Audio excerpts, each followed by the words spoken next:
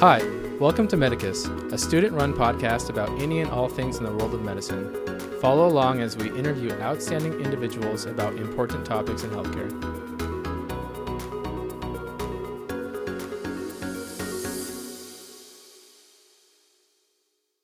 Today, I'm excited to introduce Dr. Nolan Kagetsu, a neuroradiologist based at Mount Sinai West in New York City. Dr. Kagetsu completed his diagnostic and interventional radiology fellowship at NYU and has been a diagnostic neuroradiologist for the Mount Sinai West Department of Radiology. Dr. Kagetsu has been influential in the formation of the ACGME Diversity Task Force, where during his term on the task force, he helped influence the ACGME to create the position of Chief Diversity and Inclusion Officer. Dr. Kagetsu holds several chair positions on diversity and inclusion committees across medicine and radiologic organizations and has extensively written about unconscious bias and microaggressions.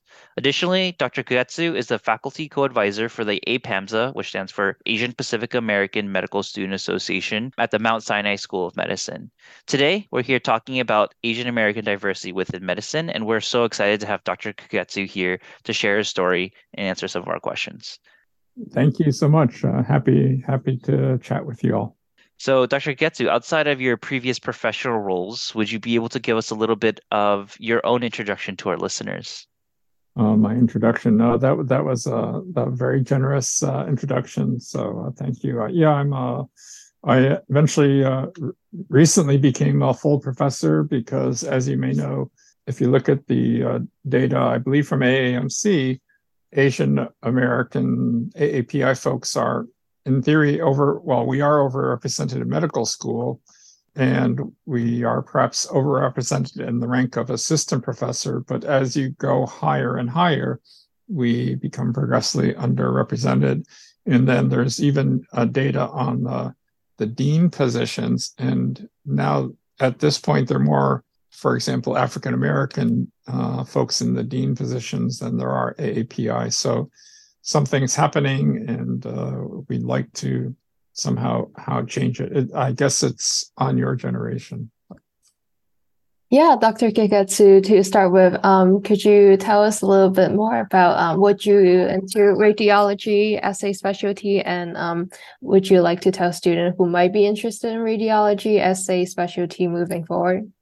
Sure. Yeah. I'm always happy to plug my field in radiology.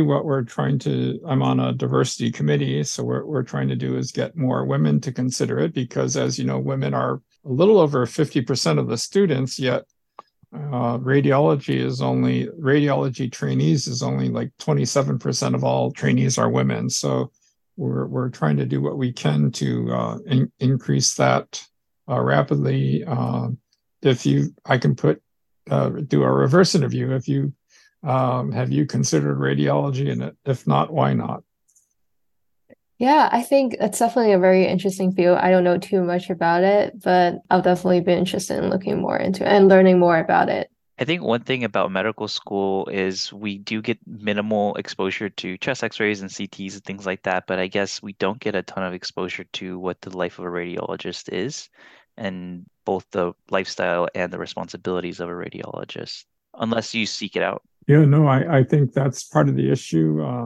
Many might, even at Mount Sinai, you can not necessarily even rotate in radiology. You can just do some modules, which I think I encourage students to consider that. And the cousin field, radiation oncology, which is probably even worse off. It's not necessarily for everyone, but it's sad when it would have been like a perfect fit, yet folks don't even find out about the field until much later. So yeah, radiation oncology, radiology, and I have had people apply. I was a program director, and I've had people apply that realized very late in the cycle, and they even missed a year and had to apply a year later, and it's kind of sad when if they had proper kind of timing, they could have saved a year. I think some schools are actually incorporating radiology into their anatomy electives, so you kind of see how cool it is. And one of my colleagues at NYU, a former resident, they don't even use cadavers for neuroanatomy because all the neuroanatomy is better displayed on imaging. And I kind of think some of the things you see for neuroanatomy in the books are almost like cartoons, and it's the difference between a cartoon and actually seeing something almost in real life. So I am a product of the COVID pandemic education. I'm a third year right now, so my first and second year preclinical was often all online because of COVID. And so neuroradiology and neuroanatomy is my worst topic because it's so hard to learn it off of like pictures of like a cartoon, like you said, like upside down Mickey Mouse or all these different acronyms and mnemonics that they use. And that's probably been something that's haunting me and may haunt me in the future. but anyways, yeah. So I mean, I kind of whatever was interested in medical school. Maybe it's because an uncle was kind of in the field, and I remember even specifically asking at medical school to do an elective in neuroradiology. So somehow I was lucky and figured out what it was I wanted to do, and in some ways I'm almost lucky that such a field exists that kind of I think matches my interests and talents and that sort of thing. Yeah, so Dr. Kagetsu, switching the gears a little bit. So next we would like to ask you more about Asian American diversity, both like nationwide and within medicine. And from like recent history, we've seen that Asian American hate has been juxtaposed with social unrest.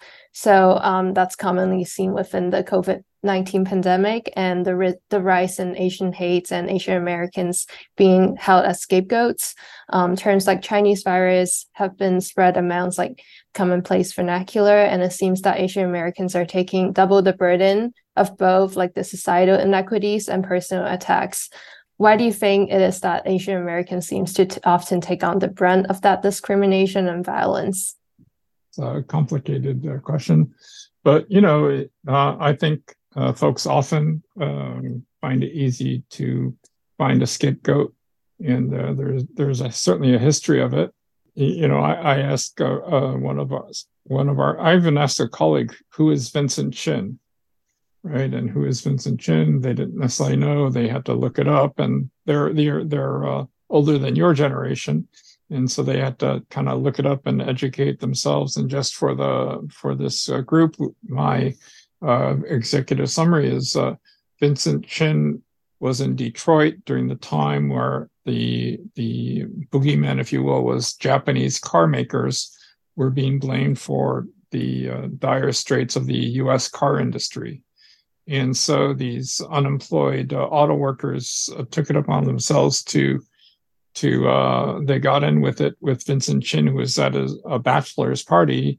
And, they said things like, it's because of you mother effers that we're out of work. And they actually were driving around trying to find him outside this bar where they had an altercation, and they beat him to death with a baseball bat. And I think his last words were something, "It's not fair," and which absolutely is not fair. And the residents working with me at the time said, that makes no sense. They were mad at the Japanese, but they killed the Chinese person. And I'm thinking, well, yep, that's the way they don't care. They figured close enough. So that was Vincent Chin. And so kind of fast forward, when I was a program director, you may have heard of the South Asian engineers who in Olathe, Kansas, I believe, somebody said, "Oh, I'm going to shoot me some," I forgot which group he was targeting, but he got Indian immigrant engineers, and he killed one of them, and somebody tackled the guy and was shot himself. But, again, they were targeting one group, and they figured, Indian American is good enough. And at the time at Mount Sinai, I teamed up with the South Asian program director, and Mount Sinai made a statement about, the kind of deploring this sort of violence. And, at Mount Sinai, we had a student that was assaulted. And in fact, I believe she was Thai, but, close enough. They assaulted her, called her China virus, and stole her phone. And so, what do we do?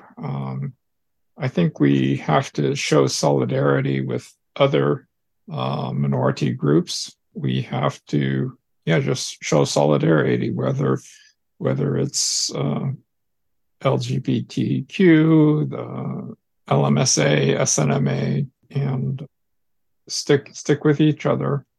At Mount Sinai, it actually started an initiative where we were kind of reflecting on the advancement of the AAPI folks within Mount Sinai, and perhaps going to audit and realize that we're probably in the same boat as other folks in the country, where why aren't AAPI folks in leadership positions? Why aren't we? Actually, the founders of APAMSA kind of thought that, why aren't AAPI folks sometimes in the third and fourth years of medical school? Why aren't they getting perhaps the honors or whatever that they may deserve? And is it a cultural thing, whether we're not advancing our accomplishments or whatever? And it's kind of related to that book, that Bamboo. I'm kind of digressing, but kind of like the book Bamboo Ceiling. Are you all familiar with that book? Yes. Yes, excellent. So I would say, if you haven't read it, please read it. Full disclosure, I have met with Jane Hume, the author, and I'm a big fan of her book and what she does. Great recommendation. I think one of the things that we wanted to talk about was that the historical context of Asian American hate, Asian American discrimination, and overall just the history of Asian Americans in general being in the United States is often not really taught. I think it's something that you have to seemingly seek out if you are actually trying to learn about it and learn more about it. Vincent Chen, I remember, is a name that has come up a lot, but I think a lot of our generation don't really know the historical context of their own Asian American history within America. And I think that's even less so for people outside of the Asian American communities. So I think one of the questions that we wanted to ask was, why is it important that this diversity is promoted both within the general public and within medicine? Right. No, I think it is important to learn about the past. I mean, we don't have to kind of or separate and let it color every interaction, but just know that it is there, and potentially, every as much as we want peace and love, it historically wasn't always there. Probably everyone, I would say, should know about the Chinese Exclusion Act, big ones, right? Chinese Exclusion Act, Japanese internment, and just for the record, my family of parents and grandparents were interned in Canada, and people will often say, "Oh, I didn't know it happened in Canada." Yep, it happened in Canada.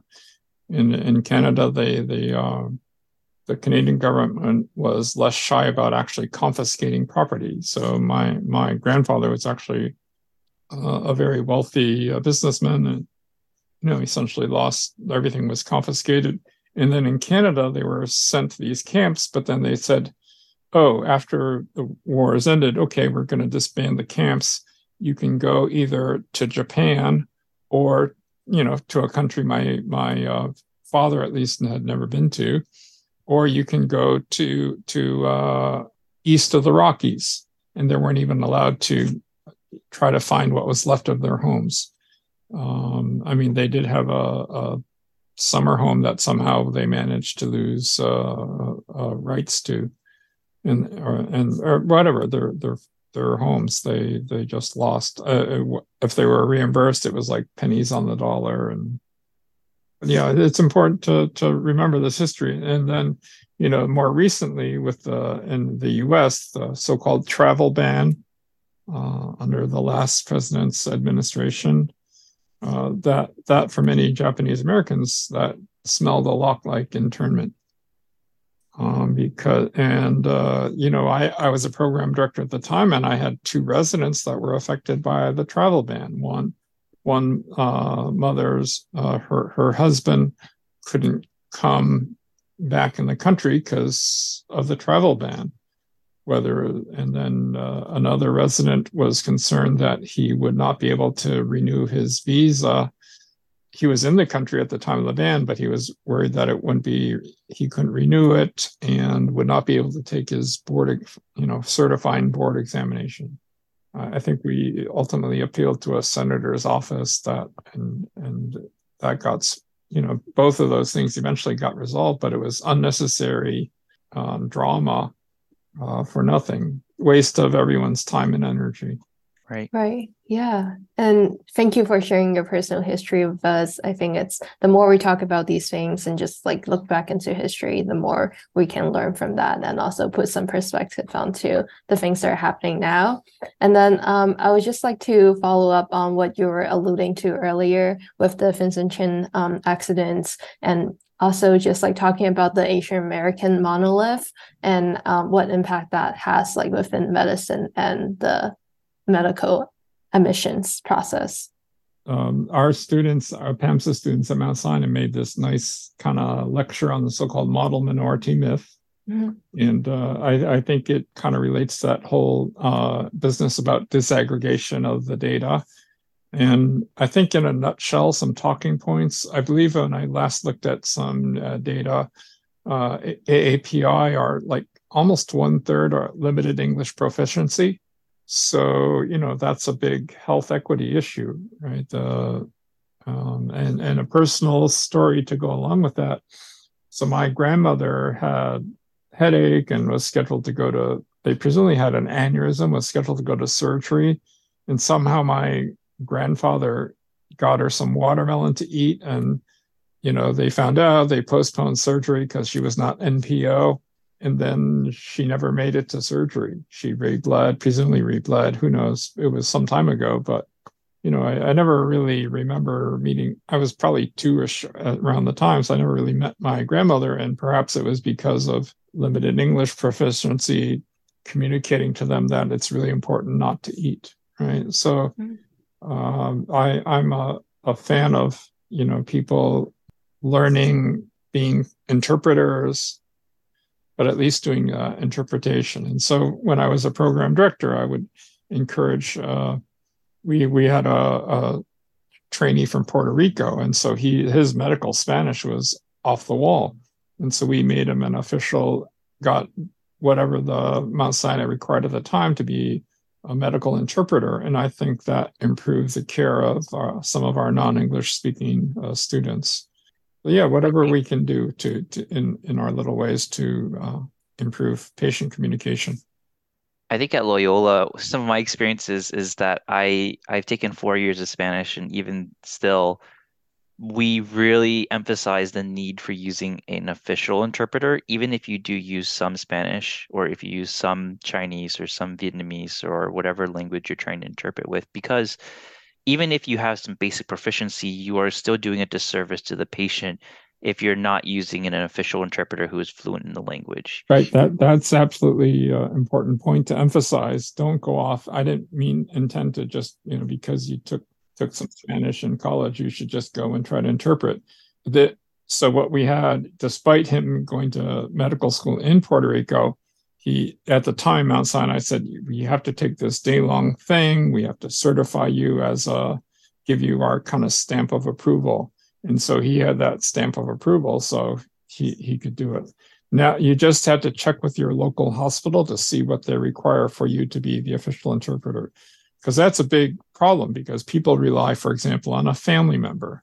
That's not good, right? Because the family member is not always doesn't know the medical terms and that sort of thing, or somebody that just somebody who kind of halfway speaks it, you're going to do the patient a disservice. You have to hopefully your hospital has some sort of standard for this, and if you're doing a kind of a very important thing like a consent for a procedure, you really should follow your hospital's rules. Yeah, thank you for emphasizing that.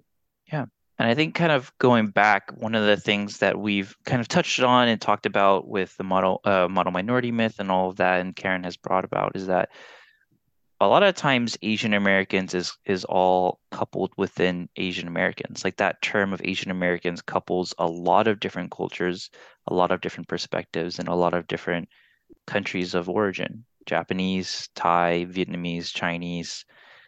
They're all kind of put under the Chinese/Asian American racial group or ethnic group. What effect does that have on Asian Americans that exist within America?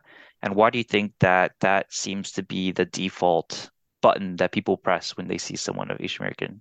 Well, I mean, it's kind of a mixed thing. For some purposes, people ask me, how do I self-identify, right? And at this point, for most purposes, I self-identify as Asian American because I'd rather kind of be a lumper than splitter in that area, because we have to stick together, right? And if some people say, "Oh, don't get mad at me. You should be mad at the Chinese, not the Japanese," right? Or you should be mad at the Japanese, not the Chinese. I would just say it's wrong to be mad at any specific group, and I think in some ways, I believe the history of the AAPI movement kind of stemmed from perhaps war protests and stuff like that. And then certainly Vincent Chin helped galvanize the group even more. So, we realized that, for racist folks, it doesn't matter if you're one group or the other, we just get lumped together. And so I think in some ways it's better to stick together, but in some ways, it is good to recognize that, there are subgroups that are perhaps as a subgroup financially disadvantaged, and kind of the overall model minority myth perhaps does them a disservice. For example, in New York City, I believe 1/4 of AAPI folks within New York Metro are below the poverty line. So there's a big income disparity, right? I mean, I've had kids that they're in college and they said, "Oh, you're Asian, you're rich." That's not necessarily so, right? It's not necessarily so. And maybe there are some kind of glaring examples of people just, showing off their wealth, and they think, "Oh, that's all Asians," but not necessarily. Well, definitely not. You could argue a stereotype is almost a first approximation, but the first approximation, that's it. It's just a first approximation, but you have to be open to it being widely different. I think that really resonated with me because I'm half Chinese, half Vietnamese, and my Vietnamese side of my family came over during the Vietnam War. And I think a lot of people, like you said, when I went to more impoverished communities to do some service throughout my training and during my undergraduate career, they've said, Asian Americans are usually the bosses. And so sometimes when you're going and interacting with these communities, that's the vibe that they get from you. As an Asian American, you remind them of their boss, because that seems to be the position that a lot of Asian Americans hold within that community. And so I felt like as an Asian American going into other communities and working with them and talking to them, a lot of other minority groups and impoverished individuals seem to see me as rich or all of these different, maybe superior in some way, when my family came over on boats escaping a war and really didn't have very much for a really long time. And so I think that there is a little bit of, like you were saying, kind of a monolith type of sensation, which it seems like there's a generalization and a stereotype that's kind of put upon Asian Americans, for better or for worse in some cases, right? Depending on the context. Yeah, and next, I think we'll like to also address like the racism that we see in academic medicine, especially as that pertains to Asian Americans. So Dr. Kigetsu, have you seen how institutions have taken direct actions to support AAIP students or faculty, and what are some measures that you've seen to be particularly effective?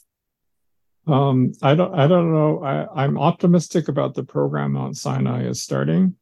But I do think institutions need to look at the percent promotion of faculty to see why some groups are kind of not maintaining the average.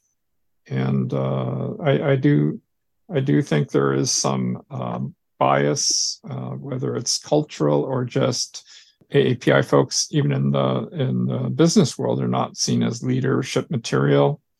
There is another book by somebody, Margaret Chin, I believe, called Stuck. and they people just don't.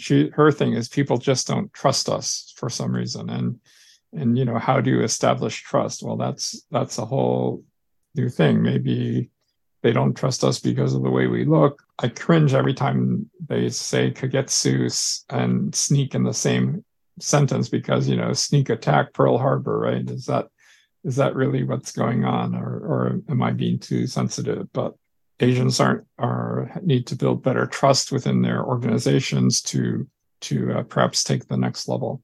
And I know, trust is one of the issues that you mentioned, but I wonder if there are other systemic challenges that Asian Americans face specifically.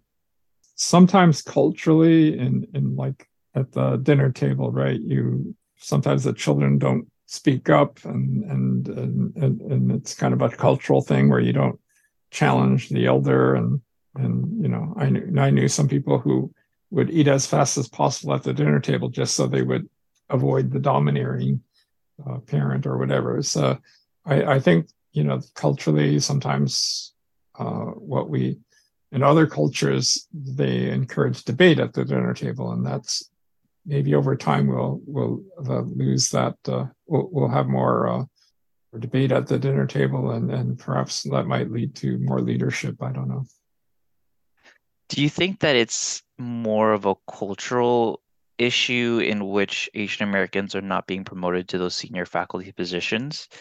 Kind of a clarification is, do you feel that it's an individual basis, that the individual people from the Asian American cultures are not personality-wise and interaction-wise fit to be in leadership positions because of their culture? Or do you think it's more of a institution-based level in which they're not giving the opportunities for these individuals to maybe take that next step? I think it's probably a little of both. I think I heard something, I was kind of reading something about the Harvard lawsuit, and the AAPI students or the applicants were like getting lower personality scores, right? So what's up with that? It's almost like a confirmation bias. You probably all know confirmation bias. If you have a pre-existing idea of what, for example, Aaron is like, and then I talk to Aaron, I say, see, I was right. I'm so smart. And so if my pre-existing kind of internal supposition is that, all these Asian dudes have no personality, or whatever it is takes to even, what the hell is even personality score? There is some of us do fit a stereotype where, all we do is study, but some of us don't. But it's almost assumed that, we're a monolith and not leadership material, and therefore, and it's a self-propagating thing, right? If you're never given any leadership roles, then you're never going to grow in the leadership space. Yeah, and I wonder if that also ties into some of the microaggression that they face on a day-to-day basis, and how microaggression is a term often scoffed as being sensitive or just joking. Can you explain what microaggression are and why it's important to address them rather than simply taking them? So microaggression, first of all, we want to point out it was first termed by Chester Pierce, an African-American, one of the first African-American professors at Harvard or in Mass General or something like that. And basically he was contrasting a microaggression as opposed to a macroaggression, which would be, say, even violence, right? So these were kind of words that maybe not have had a physical effect, but maybe over time certainly could have a pretty dramatic effect. There's a nice little video. Just Google microaggression mosquito bite. Some people say microaggressions are like mosquito bites as opposed to, say, a shark bite. Kind of annoying, but over time, it is kind of a good analogy, because if you look at the world, how many people die of mosquito bites and how many die of shark bites? Actually, more die of mosquito bites, right? Even though it seems like what's the big deal? Why are you worried? It has a cumulative effect, and in fact can be fatal. So microaggression, I think the one I wrote about is that somebody said Nolan Kagetsu is kowtowing to the status quo. And I'm like, really, dude, you had to go there? And for in the Chinese culture, as you may know, or some of my family members have experienced is something you might do at New Year's to show respect to your elders. You actually literally kind of get on the floor and bow to your elders. And in Western culture, it's kind of looked down on because we don't do that, right? Because we're Westerners, and only those Asian people do stuff like that. Yeah, and so it's usually used in Western literature to almost insult people. Like a U.S. president is kowtowing to the Chinese president, right? And that's like supposed to be an insult. Microaggressions can be things like at a panel, they'll introduce the male speakers by, say, Dr. Deng, and then, oh, Karen, right? And they can't refer to, even though you may have equal academic rank, they'll refer you to as Karen. That's a common microaggression against women. I've actually done the thing at a national meeting. I'll say the Dr. Yuan and, oh, Aaron. And I'll say to people, hey, did you notice what I just did? And, just to kind of point that out. Well, part of the microaggressions or stereotypes are emphasized in the movies and media, right? And so they have this kind of thing where AAPI women are, quote, docile, right? And so docile is certainly not a leadership position. And the counterpoint is the evil dragon lady, right? So it's nothing in between. You're either a evil dragon lady or So at some point when student Dr. Yuan is a leader, right? Somebody will dragon lady, right? And it's like, okay, here we go. You're either too quiet or you have to. For women, that's often the thing. Any woman often is riding a fine line between what is the proper action, and more than men. I have read that, and you can correct me if I'm wrong, but I have read that when women are more confident, they're described with words that describe more of a B word, is what people will say, rather than when men are confident, it seems like it's, oh, that's a leader, that's a determined individual. And I feel like that is exacerbated by AAPI status and kind of the stereotypes around Asian American women as well. Yeah, absolutely. You're absolutely right. I think they even had like videos of men and women saying essentially the same words, but then people are asked to assess, what do you think of women are, if they say the same words, are like trashed for being the B word. Right. And how do you think female physicians or just physicians in general should respond to these microaggressions? I know you wrote about the upstander approach. Even though you're not the person receiving the microaggression, what can you do to sort of stop it from perpetuating in the medical environment? Well, actually, it's an interesting thing. Mount Sinai actually had this kind of anonymous system to report mistreatment. And apparently they use the AAMC criteria. And if you're interested, I'll give my colleague a shout out, Michael Lightman. You just Google Lightman mistreatment, and you'll probably find Lietman, and you'll find this article. And it's interesting. They found that there was a small percentage of faculty that were responsible for the most reports.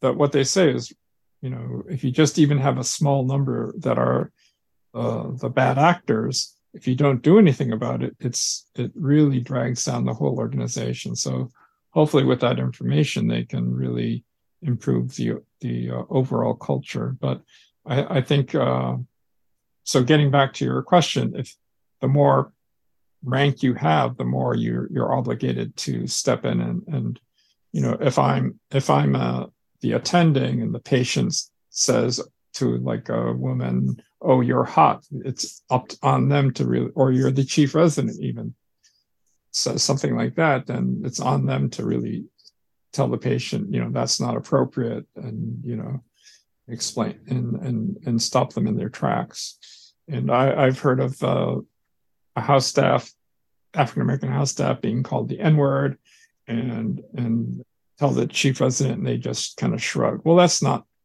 good, right? The chief resident should say that's terrible, and escalate it to whatever the hospital has a policy. I think in some ways you should all be familiar with your hospitals should have a so-called racist patient policy or equivalent that kind of shows you what you should do. I think a lot of medical students and pre-med students, since that seems to be the majority of our audience who listen to our Medicus podcast, a lot of them, including myself, have felt like we are at the bottom of that totem pole for so long. Right. And it's hard to imagine that we will be in positions of power in the future. But truthfully, as a third year myself, kind of applying for residency, that time is relatively soon. Coming into positions of power, like you said, chief resident or just as a resident, you have intrinsic power within the system that I think other people don't have. Right. The residents have to stick up for the students. And then the other thing to me that is hopefully most of the institutions have is, do you have an ombuds office? So an ombuds is a person that, something happens like that, you can go to their office and they're confidential and they can kind of guide you as to what should happen next. ACGME even has my GME office has a portal where, people can report incidents in confidence.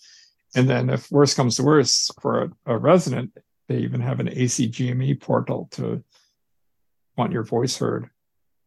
I mean, ACGME probably doesn't want to hear about every complaint in the country because they would be, but they would hopefully want people to have some sort of, they really want to be the last resort, I think, in the instances.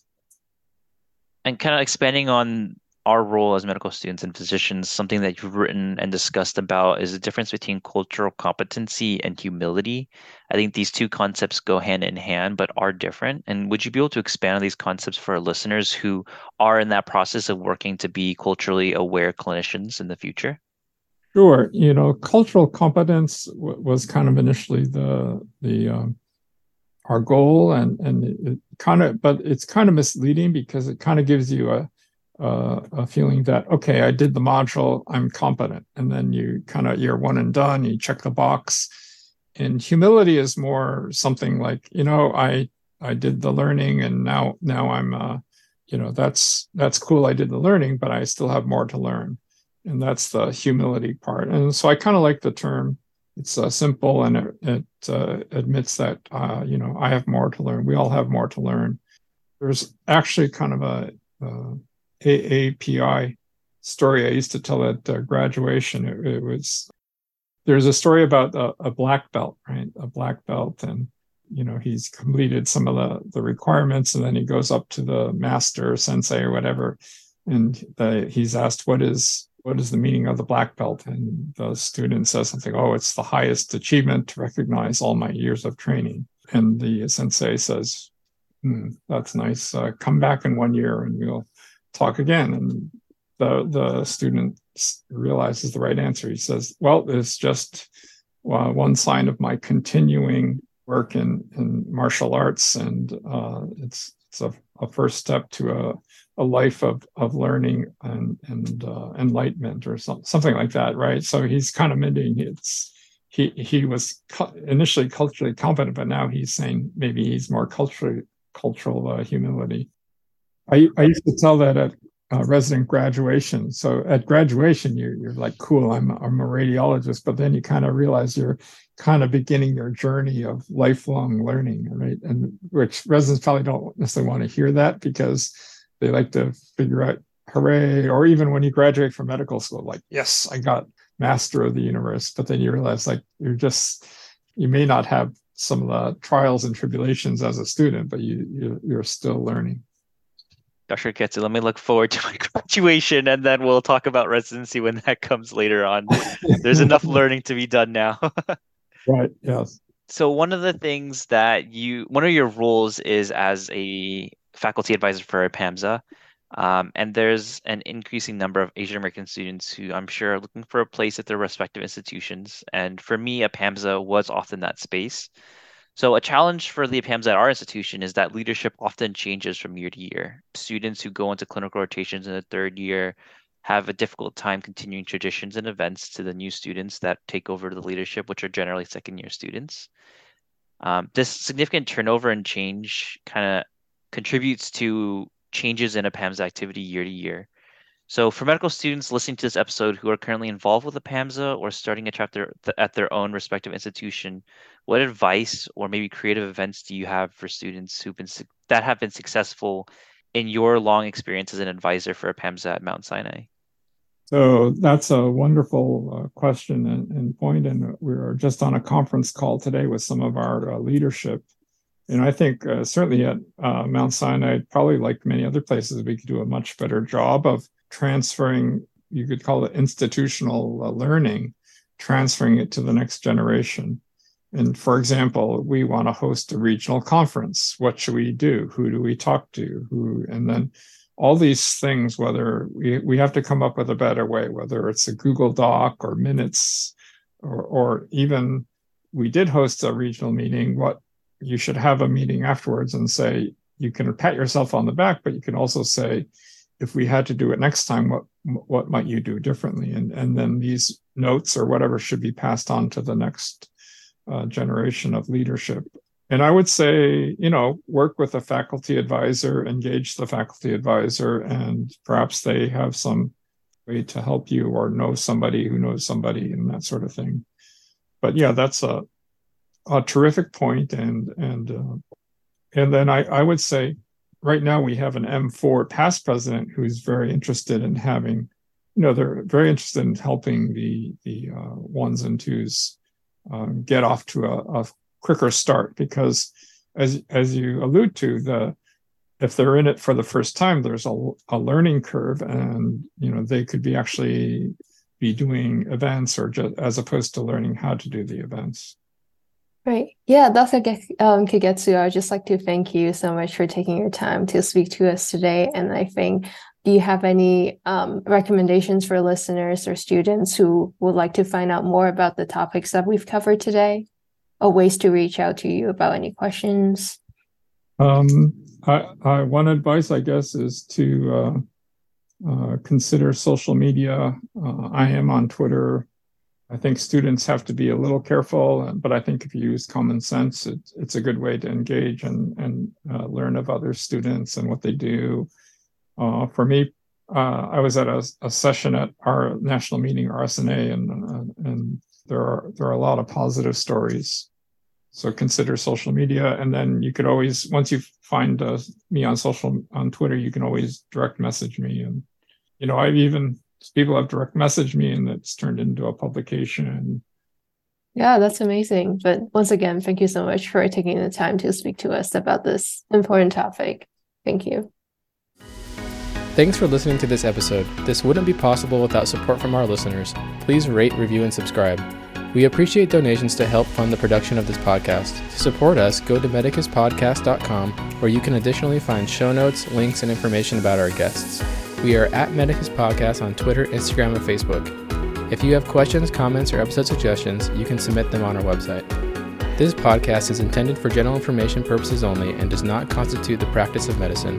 No patient-doctor relationship is formed, and the content of this podcast is not intended to be a substitute for professional medical advice, diagnosis, or treatment.